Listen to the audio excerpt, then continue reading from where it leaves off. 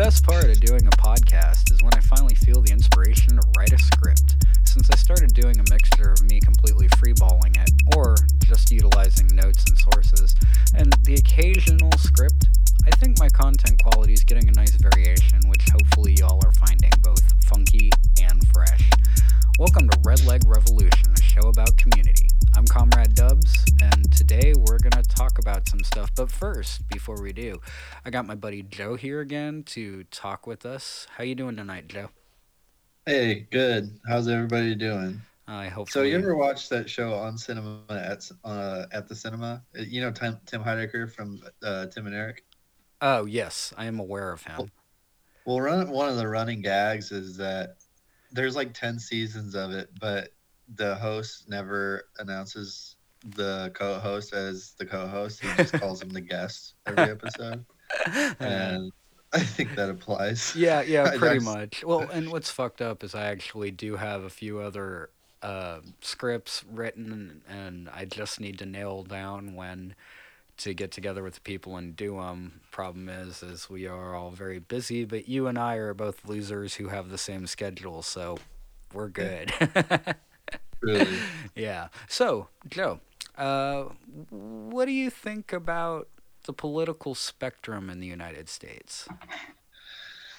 I mean, nothing that hasn't really already been said by like anybody familiar with any Marxist theory or politics, which is to say that even the furthest left organizations in the US, and that's like in the niche, like going the PSL and even SA, even those are kind of on the right end or the ultra leftist end of Yeah, like Marxist organizations. So, depending on but I where you're mean, standing.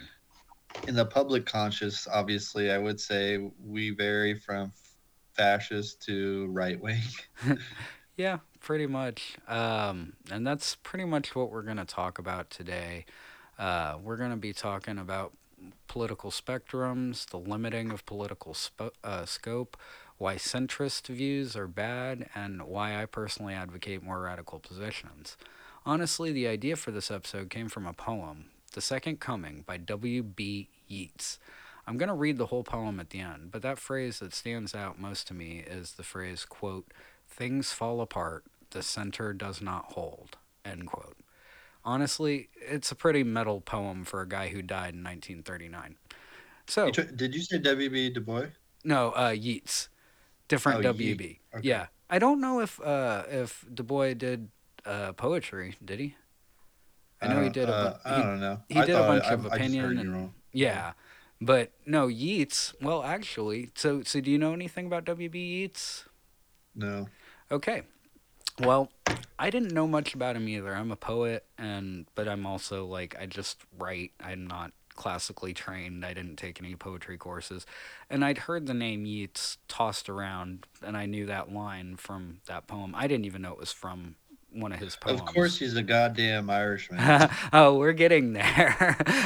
Yeah. So this is just me freeballing it. So, Oh, a Protestant oh wait, hold Irishman. on, hold on. You let me read this, and then you touch in, okay? So, speaking of Yeats, we need to touch on Yeats for a moment because besides being maybe one of the world's most influential poets of the last 150 years, he was also a fucking badass. From a write up on poetryfoundation.org. Quote, William Butler Yeats is widely considered to be one of the greatest poets of the 20th century. He belonged to the Protestant Anglo Irish minority that had controlled the economic, political, social, and cultural life of Ireland since at least the end of the 17th century. Most members of this minority considered themselves English people who happened to have been born in Ireland, but Yeats staunchly affirmed his Irish nationality. Although he lived in London for 14 years of his childhood and kept a permanent home there during the first half of his adult life, Yeats maintained his cultural roots, featuring Irish legends and heroes in many of his poems and plays. He was equally firm in adhering to his self image as an artist. End quote. So, yeah, what do you want to add about this awesome guy that I didn't know about a few days ago?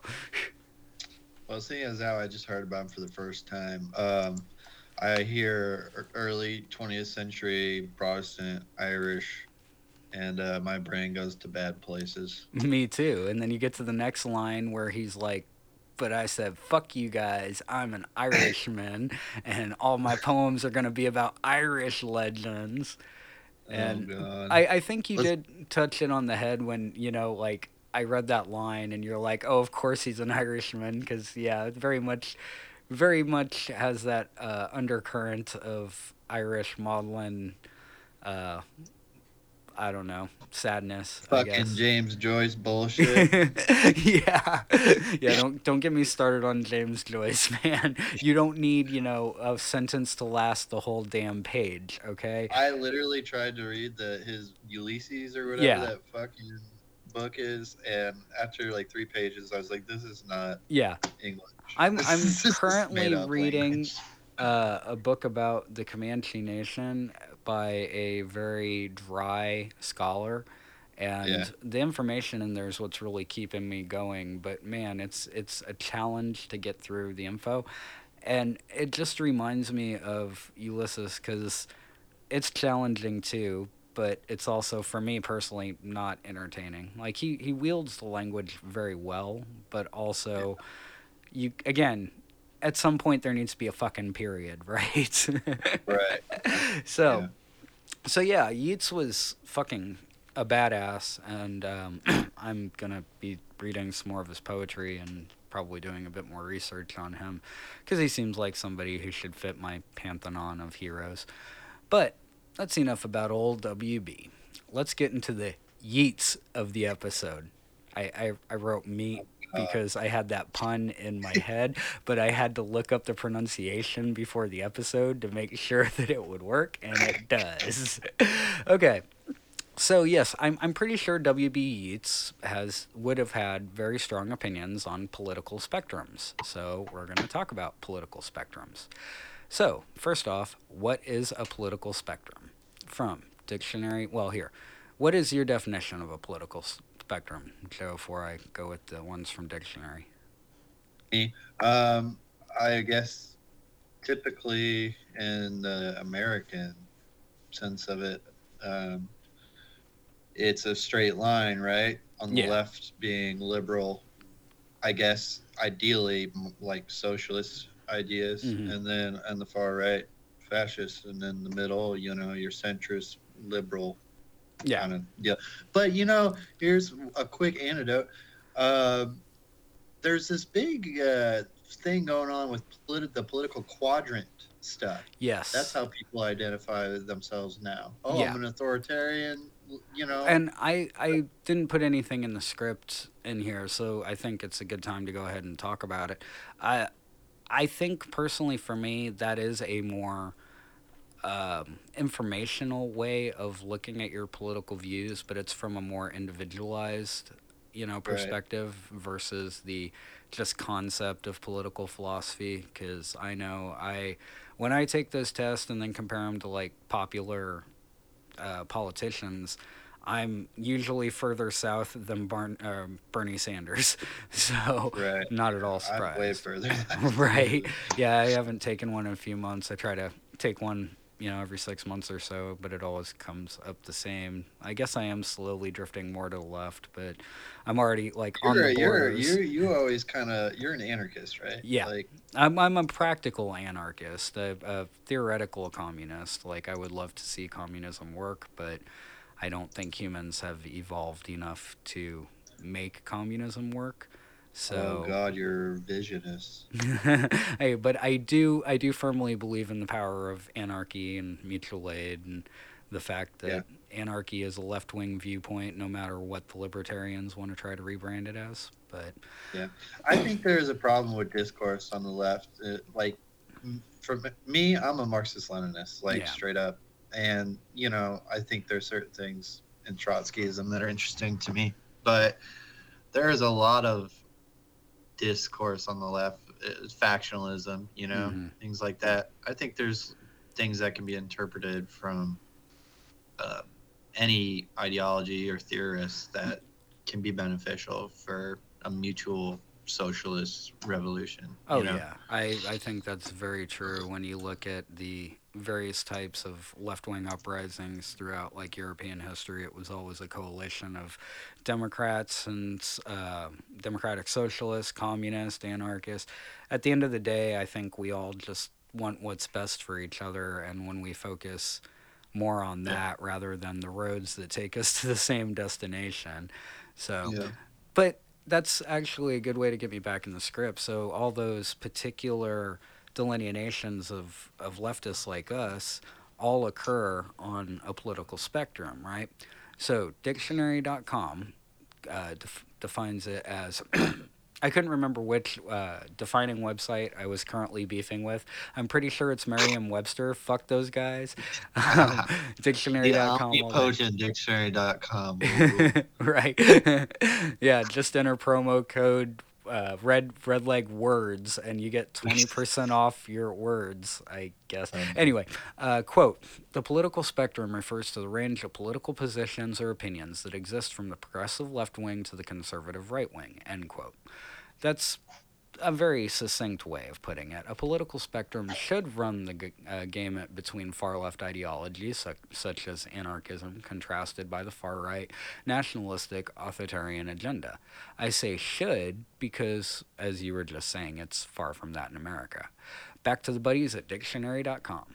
Quote, the term political spectrum is a concept that models political belief and ideologies as a continuum, with left wing liberalism and right wing conservatism anchoring the two poles.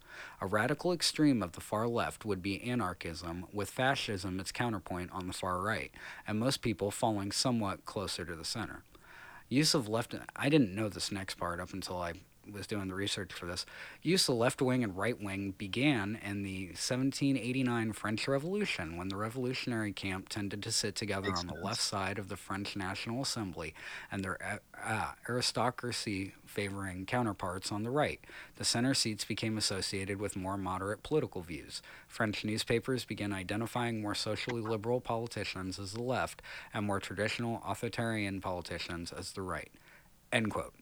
I learned something today in all my years of I think political that's organizing. I didn't interesting know that. because it brings up for me like frame of reference. Like I'm reading this book about the Bolshevik rise to power right now, and it doesn't seem to matter what society. I guess post French Revolution, what society you're in, whether you're in a communist dictatorship, an egalitarian communist, workers democracy, uh, Western capitalist republic. Like everybody has their left and their right. You know, Yeah.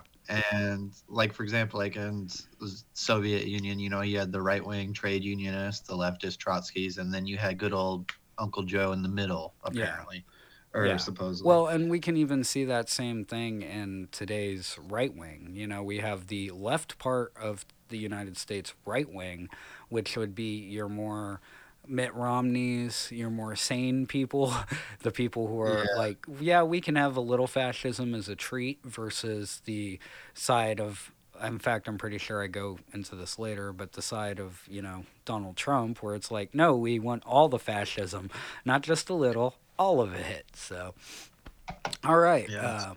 Yeah, so yeah, I learned something today. In all my years of political organizing and activism, I didn't know, but probably should have assumed that it went back to the French Revolution. Ah, guillotines. All right. So in America, we severely limit the political spectrum. America has never really had a true left wing. We've always been a center right country with pockets of populists. Shit. That's my new folk. We should start a folk band, and that's what it should be called. Pockets of populists. Communist Party in the 19 teens says, "Am I a joke to you?" No, I'm just Yeah, just a little bit because it got crushed by like everything else. In yeah. fact, that spring up from time to time. When left wing ideology starts to take hold, they're violently oppressed by the center right continuum. Yeah. Yeah. So, That's literally why the FBI was created, if I recall, was to combat yes. communists. Yes. Yep. But Post revolution. that actually, I need to do an episode about policing this year because it's been on the back of my head, and that'll be Yeah. something we'll look on. Okay. Oh yeah, famed famed left-wing intellectual Noam Chomsky said this quote. The smart way to keep people passive and obedient is to strictly limit the spectrum of acceptable opinion, but allow very lively debate within that spectrum. End quote. And that's exactly what happens in America. Again, we've never had a viable being the keyword, far left party. What we've always had is a centrist party which masquerades as a far left party and a right wing party. Through media, educational institutes, and societal norms regarding binaries, we've almost eliminated the idea that the far left is viable, as well as equating the center liberals as the far left. Any thoughts? Um, no, I mean, I think it's pretty spot on. I think obviously since the Bernie and like everything, that's happened in the past 20 years, um, I think we've seen definitely like it seems cyclical in the U.S., right? But it Yeah. never seems to reach that tipping point. But the furthest I can think of, at least in the last 60, 70 years, being in the 60s, right, with the Yeah. new left. Yep. But I mean, before that, I feel like so much of our like leftist history in the U.S.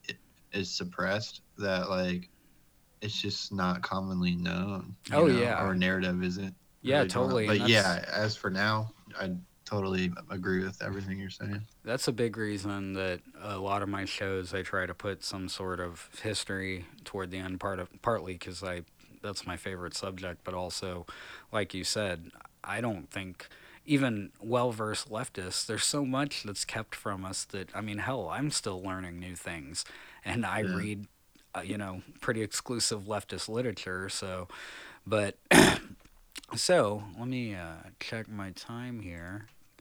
Yeah, I think we need to stop and chill for some of my favorite groups. So, today's episode is brought to you by Dictionary.com. Promo code RedLegPod for 20% off your words. Joe, you got Is this anything you real? want to plug? I gotta get the sweet language money. Yeah, maybe. All right, here's some ads. We'll be back. I just got my hours cut again? How can I pay my bills? Yeah, it sucks, especially since they only pay us minimum wage. But what can we do? Solidarity Man. That's right, fellow workers. It is I, Solidarity Man, champion of the working class, and it sounds like you need a union. A union? That's right. What power on earth is weaker than the feeble strength of one? So, a union makes us strong? That's right. Alone, you can do little to change your situation, but together you can move mountains, and the industrial workers of the world are here to help. Huh? The IWW is a union for all workers, no matter the trade, job, or career, and we want to organize your workplace. Wow. Where can we find the IWW? In your hometown. The IWW has branches all over the world. Check out IWW.org to find your local membership board or join as an at-large member and start your own chapter. After all, our greatest superpower is working together. I must go. I hear another exploited worker calling for help. But remember, the working class and the employing class have nothing in common. Away! Deep in the swamps of Florida, Honey, is that a new plant? he dwells, waiting Where did those seeds come from, honey? silently, Oh my god! What is that thing? sending seeds and stickers across the country and spreading solidarity. Have you lost your mind, honey? We can't move to a sustainable commune in upstate New York. What's wrong with you lately? There's no stopping him. The mighty Skunk Ape is on Facebook and he's on a mission. Anarchy! No! Coming to a post office box near you, the Skunk Ape Liberation Union.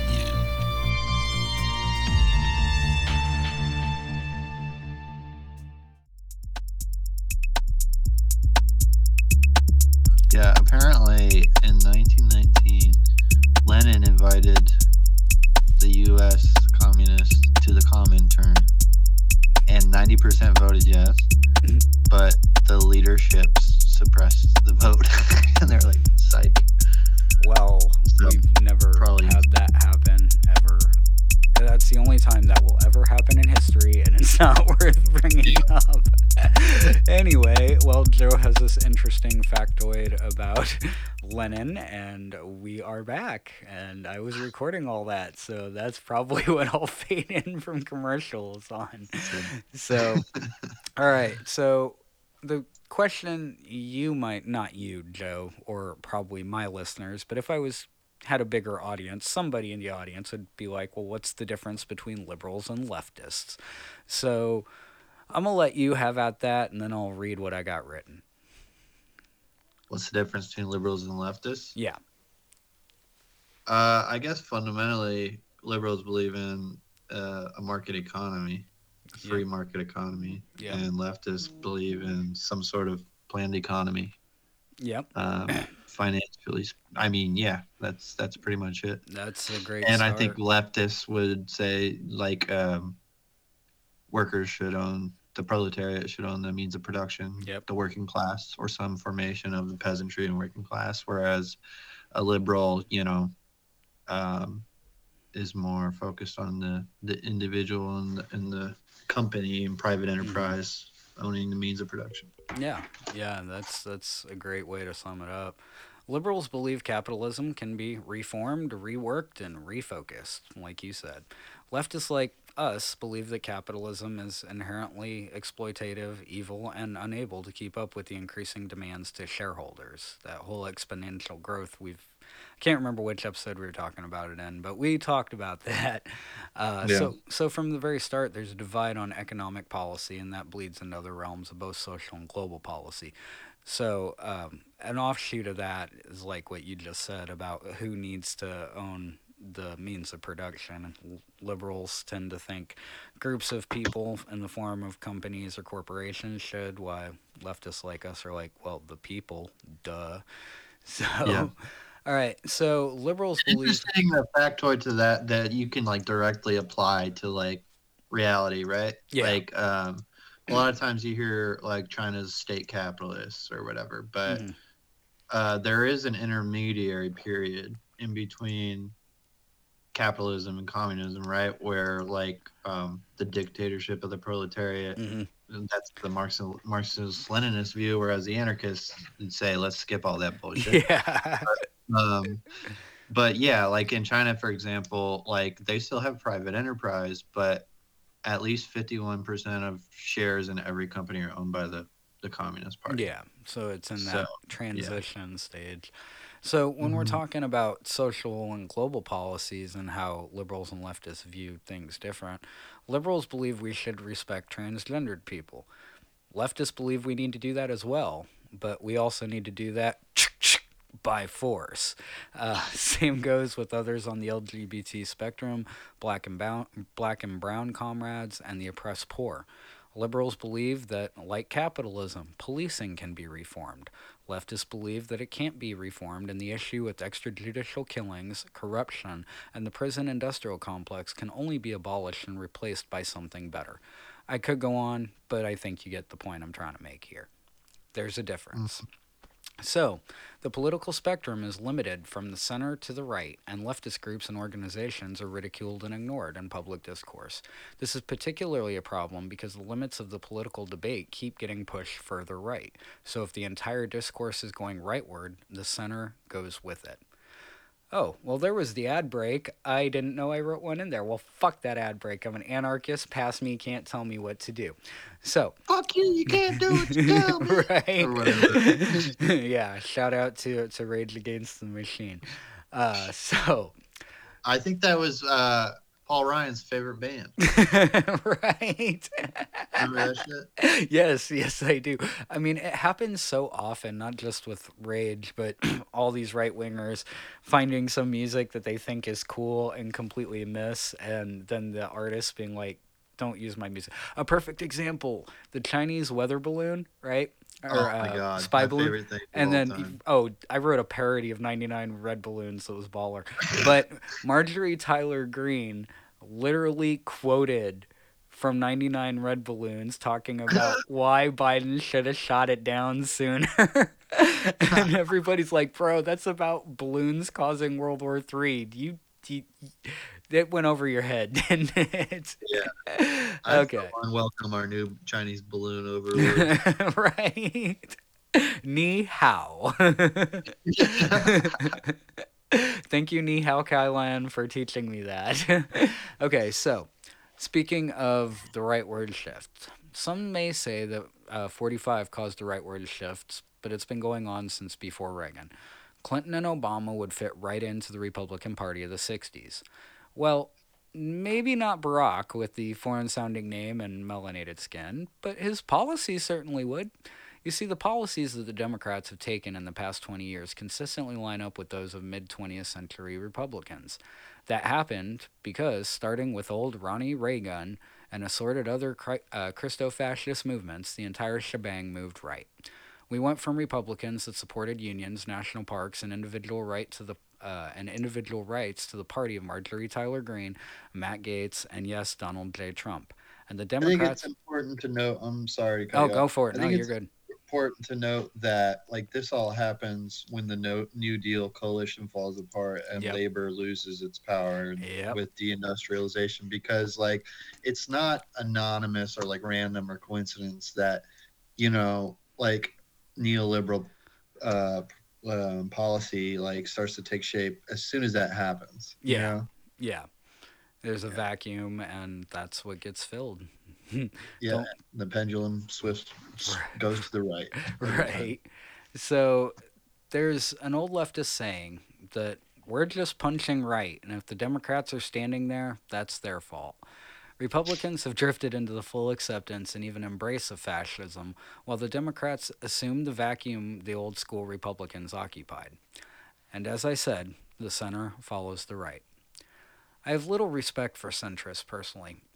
I honestly have more respect for those on the hard right who admit their own position instead of engaging in wishy-washy centrism.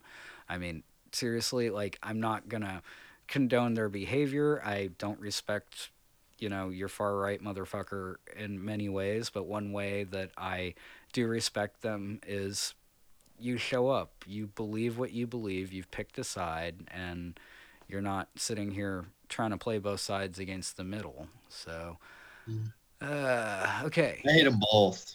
Well, I mean, I hate them both, but that doesn't mean I honestly have respect for a lot of people that I hate.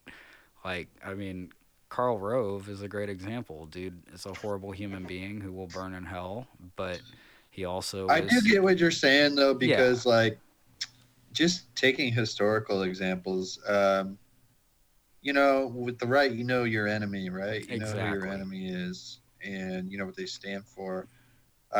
You look at any like revolutionary movement that failed in like post World War One Europe, like in Germany, for example, or Yeah.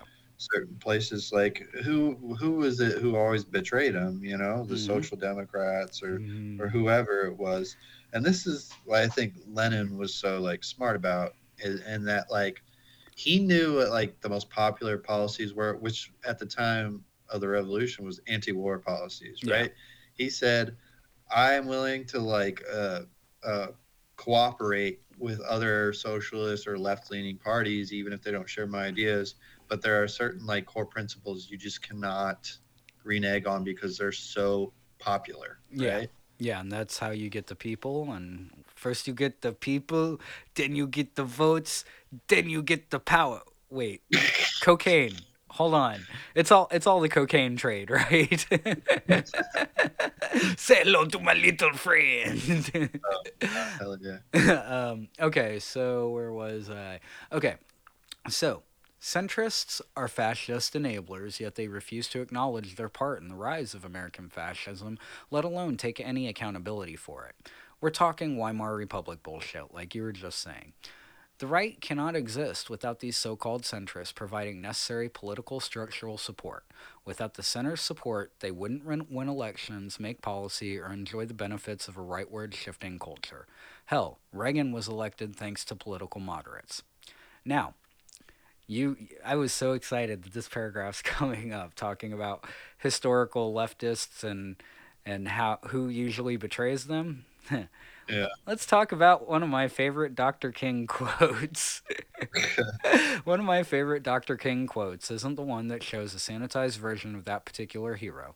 The I have a dream speech, the one everybody knows, and the one that's shoved down our throat to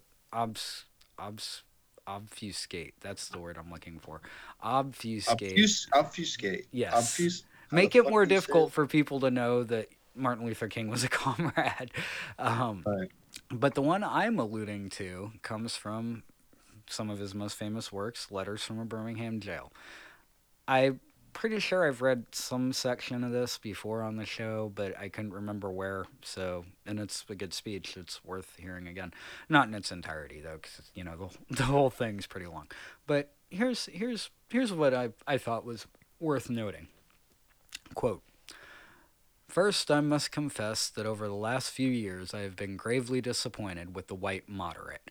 I have almost reached the regrettable conclusion that the Negro's great stumbling block in the stride toward freedom is not the white citizen's counselor or the Ku Klux Klanner, but the white moderate who is more devoted to order than to justice, who prefers a negative peace, which is the absence of tension, to a positive peace, which is the presence of justice, who constantly says, "I agree with you in the goal you seek, but I can't agree with your methods of direct action," who paternalistically feels he can set the timetable for another man's freedom, who lives by the myth of time, and who constantly advises the Negro to wait until a more convenient season. Shallow understanding from people of goodwill is more frustrating than absolute misunderstanding from people of ill will. Lukewarm acceptance is much more bewildering than outright rejection. End quote. Gave myself Beautiful. shivers. Yeah. You really got into that. That Oh was yeah. Took me a minute, but okay. So, and I had to keep myself from doing any like audio blackface, but it's really hard to not read Dr. King and not I'm not. I hear was Dr. gonna do an King. impression, but I'm not gonna. Yeah. I mean, I think that's the one person that is like less problematic, but it's still pretty fucking problematic. Yeah. So As two white guys, we should probably steer clear. Of that. right, yeah, we'll skirt by that one. I don't want to do a lot of editing on this. Okay, so the moderates that Dr. King is directly calling out are your run-of-the-mill centrists. The milquetoast segment of the population who has no desire to reach for actual change, regardless of how many people they see are being hurt, yet firmly believe that we can do better. They just refuse to take an ideological stand. Shallow understanding from people of goodwill is more frustrating than absolute misunderstanding from people of ill will. That's a great line because it's so true. It's what we were just talking about earlier. So, any thoughts before we move on? I mean, Dr. King was right, and I think you gotta apply this like present day stuff too, right? Like we know at this point what the Democratic Party is and what the liberals are, that what they stand for, Yeah. even I'd go even further than that and say, the Democratic Party is so all encompassing of like any left leaning tendencies, but they have to work within the framework of like their bourgeoisie ruling class doctrine, right? Like that you cannot be allowed to express working class policy or anything like that within like the framework of like electoral governmental policy. Yeah. Because the furthest left people who we have, the squad, I mean, look at what they're doing, with the railroad strike and the betrayal of that. So it goes beyond even liberals, and it goes to the people who identify as socialists but are like really in practice not socialists at all. Oh yeah. In fact, I forget where it's in here, but I'm mentioning that. I know the right wing is fascist, and they want people like me, along with I'm going to cut that line. I know the right wing is fascist, and they want people like me, along with other minorities, to either leave the country or die trying. I can't speak with the same assurance when it comes to the ideological wishy-washy folks who refuse to take a stand. If you're sitting on a fence, there's probably a picket up your ass. Just saying. So, like you were just saying, when I look into my history books and see, I don't know, Bill Clinton signing NAFTA, or Joe Biden sponsoring the crime bill of the 90s, or Obama bombing Yemen with more drones than George W. Bush did, I see the pitfalls of centrism. When I see Democrats supporting increased police funding, the war in Iraq, like you mentioned, ending the railroad strike on the part of the bosses, or their support of FOSTA SESTA Act, I'm reminded that centrism is as much an endemic disease as far right philosophy. In fact, I think one could argue that they're just different strains of the same virulent infection.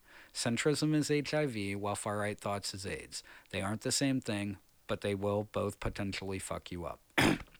So, before we go on, I think it's important to note here that when I compare these political models to diseases, I'm not speaking of any individual human. Like we discussed a few episodes ago when we're talking ecofascism, dehumanizing people as vermin or disease, the other, etc., is the first step in genocides, and we don't do that here. But the strains of political thought that give rise to fascism, yes, those are a cancer, and I think I'm being intellectually honest and morally correct in calling that ideology a cancer or a disease. So, Yeah. any I think, thoughts? yeah, I mean, you like incrementalism, all those things. I think those things are reactionary, like ideas and policies to the material decline conditions in the decline of like labor in America, right? Oh, yeah. Like, you couldn't go back to 1938 or whatever and like talk to a steel worker in a union and be like, oh, we just gotta try incrementalism. He'd be like, the fuck are you talking about? Because they Right. had like power, Oh, they yeah. had real power that they could exercise. Yeah. And And then the U.S. government figured out how to break that power and that solidarity to where now instead of being one united block like in the Pullman strike or something, where all these pockets where they can easily, quash us one by one, it's the divide and conquer strategy. And and I unfortunately, it think, works. yeah, and I think like if I don't know if you've been keeping up about what's going on in England right now, I but try my best to not have any fucking idea what's going on in England. yeah, just lots of strikes. But that's an example of when a country I think reaches its tipping point in terms of like the Labor Party there and the right, just like people and workers feeling no support from them and taking Hmm. matters into their own hands. So, what we need to see here, but we're not there yet. So, Yeah. but speaking of that kind of thing, that's the type of extreme positions that, we tend to espouse and advocate. That's why I advocate more extreme positions. That's why I advocate for more than just voting. To bring it back to the political spectrum, voting within the reduced spectrum is endorsing the existence of that spectrum and giving it legitimacy and saying I'm okay with the fact that I don't have a choice that actually represents me. Unfortunately, that endorsement is important to participate in since it is a protective stopgap maneuver to help keep our most vulnerable comrades safe. But let's not delude ourselves and pretend like the United States has any viable left wing at the national level. And we won't unless one of two things happen. We either infiltrate the center right organizations and covertly change the platform by running for office ourselves, first within the party and then within the greater government, or we burn it all down and start again. The former option is difficult, though, as the current powers have a pretty solid lock on their party platforms, and even slightly more left leaning politicians like Bernie Sanders or AOC, if they try to make changes, they're co opted, coerced, and convinced to abandon their policy positions. This is why so many leftists like myself don't believe that route will work. Much like capitalism or the police, the political system in America cannot be reformed. The two party system has no desire to divest themselves of power at the expense of the people. Any thoughts before we keep going? Yeah, just um, you talked about Bernie and like political revolution and thing like that. The thing is like that's all well and good, but like, yeah, you can't just take on the political establishment. You have to fight at the non-electoral level as well, Yes. specifically with um, working class unions and councils, like representatives from different uh, communities, right? Yeah, Like you need a broad spectrum of working class people working together, and that totally. doesn't necessarily have to just be political Oh, in yeah. its structure, On right? that subject of broad groups of people working together, that's exactly what the groups that sponsored this show does. And this is turning out to be a long episode, so 2 commercial breaks, bitches. Oh, yeah. Yeah. All right, we'll be right back.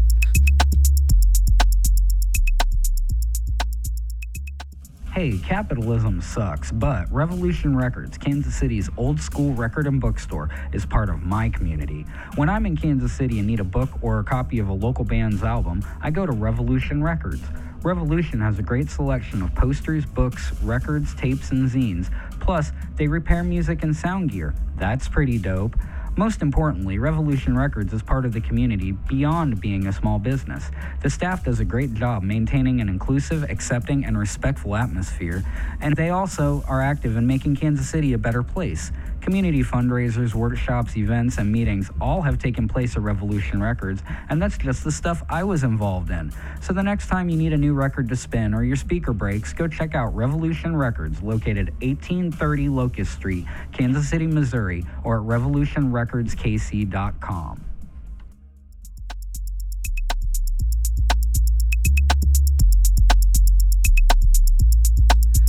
And we are back, and I'm just clicking buttons to find out where the fuck my script went. Oh, wait, there We it are is. back. And now, back to our regularly scheduled broadcast. I have a perfect voice for, like, public radio. Like, I don't do it too often on this show because it's all about being hyped, but, you know, Yeah. I can talk really, really relaxed. You can do the NPR voice. Oh, very much so. Sweaty balls. Sweaty balls. Sweaty Sweaty balls. Okay, so consider the multi-party systems in other countries compared to the United States. In other countries where more than 2 political parties are allowed, the parties have to make concessions to form coalitions if they ever want to pass any laws. That requires some measure of cooperation, and by virtue of their being actual working people's parties, the people are actually represented in the laws. In the United States, we don't have that luxury. Here you get to pick between the oppressive corporatist police state party who likes reproductive rights and the oppressive corporatist police state party that doesn't. It's just an illusion of choice. I have never and will never vote Republican. I also will never again vote Democrat, speaking of the presidency, ever again after being strong-armed into Biden, and we're not going to let this go into a Biden bashing thing, so I'm just going to push through. So after how Biden screwed us all after the pandemic. So where does a voter like me go? The Democrats will tell me that they have my best interest at heart, but so will the Republicans. They will both use their wedge issues as a threat. Democrats' great thing for them was Roe v. Wade and why it was never codified, because that's how they polarized their base. Incidentally, it was also how the Republicans polarized their base. If we had a viable third party, viable being the key word here, I'd vote with them, but the two-party state has made it impossible for a third party to form, get exposure and funds, and get elected. I'm going to have to do a whole episode about the two-party system at some point in the future, but for now, just know I'm not alone in my feelings about this. Many people don't feel like they're actually represented by either the Democrats or Republicans, and that cynicism drives voter inaction. If you've been told your whole life that third parties aren't a viable option, and you don't agree with the Republicans or Democrats, why would you go vote? So that in turn allows the centrists to hold more political power than they really deserve. And this is why I believe so firmly in the big three: direct action, mutual aid, and dual power. To me, these endeavors are more efficient and expedient than taking an electoral route to change. We can't count on any politician to save us, but we can count on our community. A revolution doesn't have to be a violent one. Revolutions can occur in the way we think, what we do Say with our psych lives. right now. What? No. That's a revolution. Revolutions can occur in the way we think, what we do with our lives, and how we choose to engage with systems or people. Part of a cultural revolution is this podcast and other shows like it. Part of it's growing your own food, making your own clothes, raising your own chickens. Revolution is sharing with the community, doing inner work to better serve your brethren, and simply taking time to recall your inherent humanity and worth.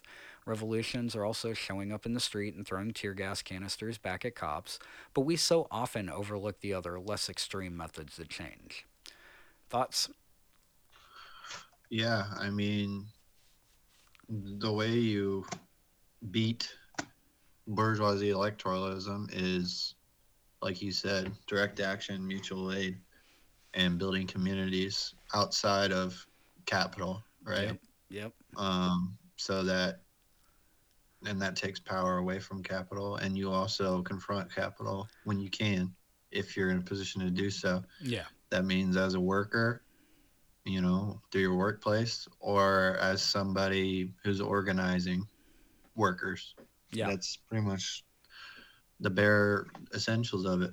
Yeah. And we'll get, I'm sure when this summer happens and yet another African American is killed unjustly and we're back out in the streets, I'll probably do a primer about in the street activism and stuff, because one thing I learned after 2020 was a lot of people didn't realize how important it is to support the cause, but not necessarily in the front lines. I had so many people who were disabled or immunocompromised who couldn't go out, and they felt so guilty that all they could do was, run intel in a Discord group, or, get the word out or donate money. And it takes all types. We all have, I've talked about this a lot too, that we all have our talents to give to the cause. And it's not all going to be the same thing. Like, we talk a lot about food production.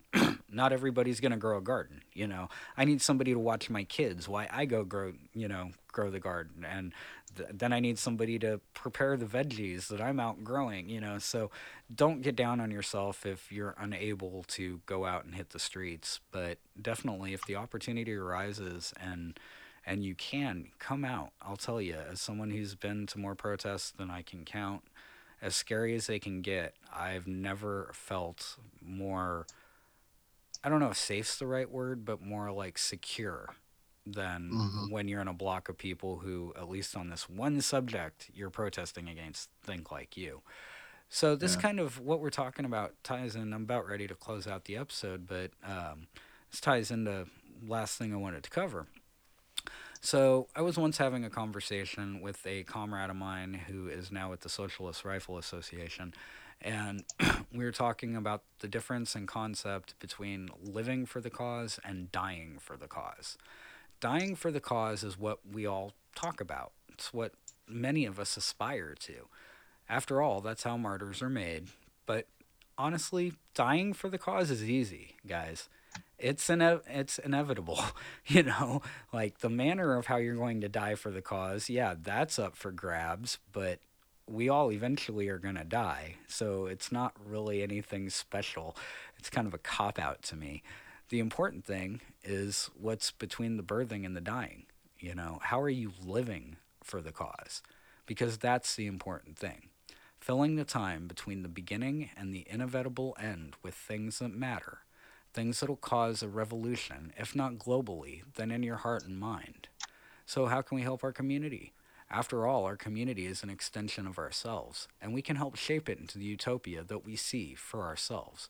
This is where participation is so important for all of us. You can't really get out of it. If you want to see a better world, then, be part of that world.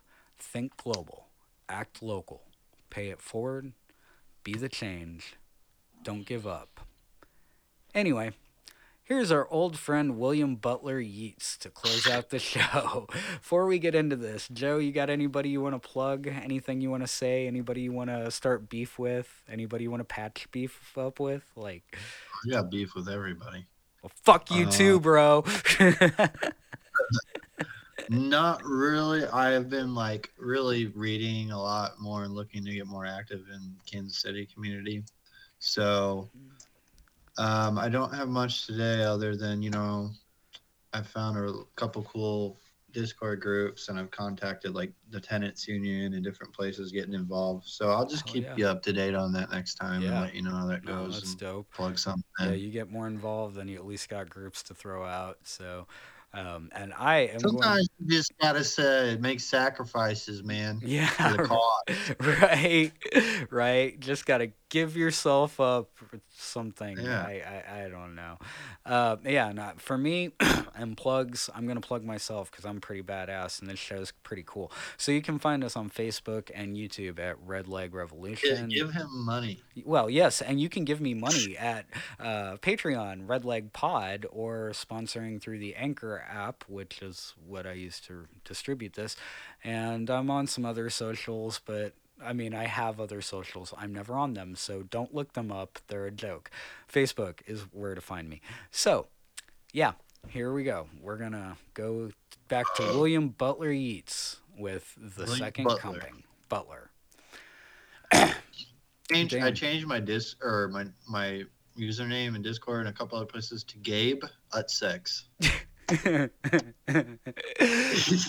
You know, I'm sitting here like getting myself prepared to read this piece of classical poetry, and then here's Gabe Utsex.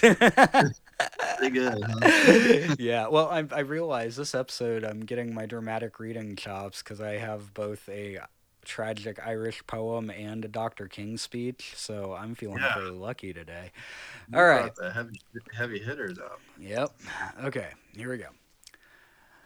Turning and turning in the widening gyre, the falcon cannot hear the falconer. Things fall apart, the center cannot hold. Mere anarchy is loosed upon the world.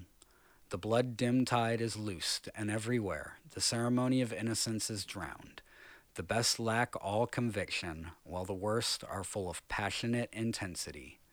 Surely some revelation is at hand. Surely the second coming is at hand. The second coming.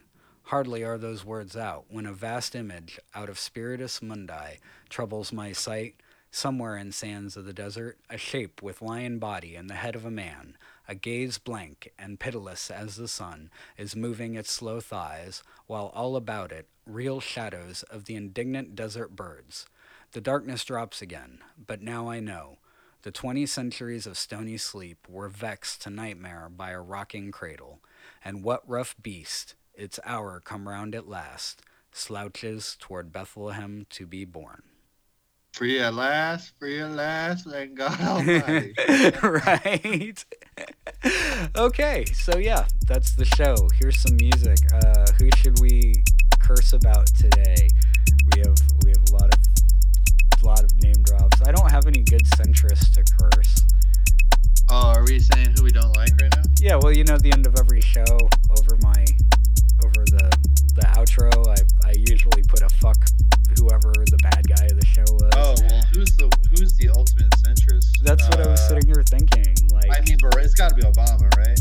okay, gotta be. we'll go with that because Thanks, Obama. that's exactly where I was going.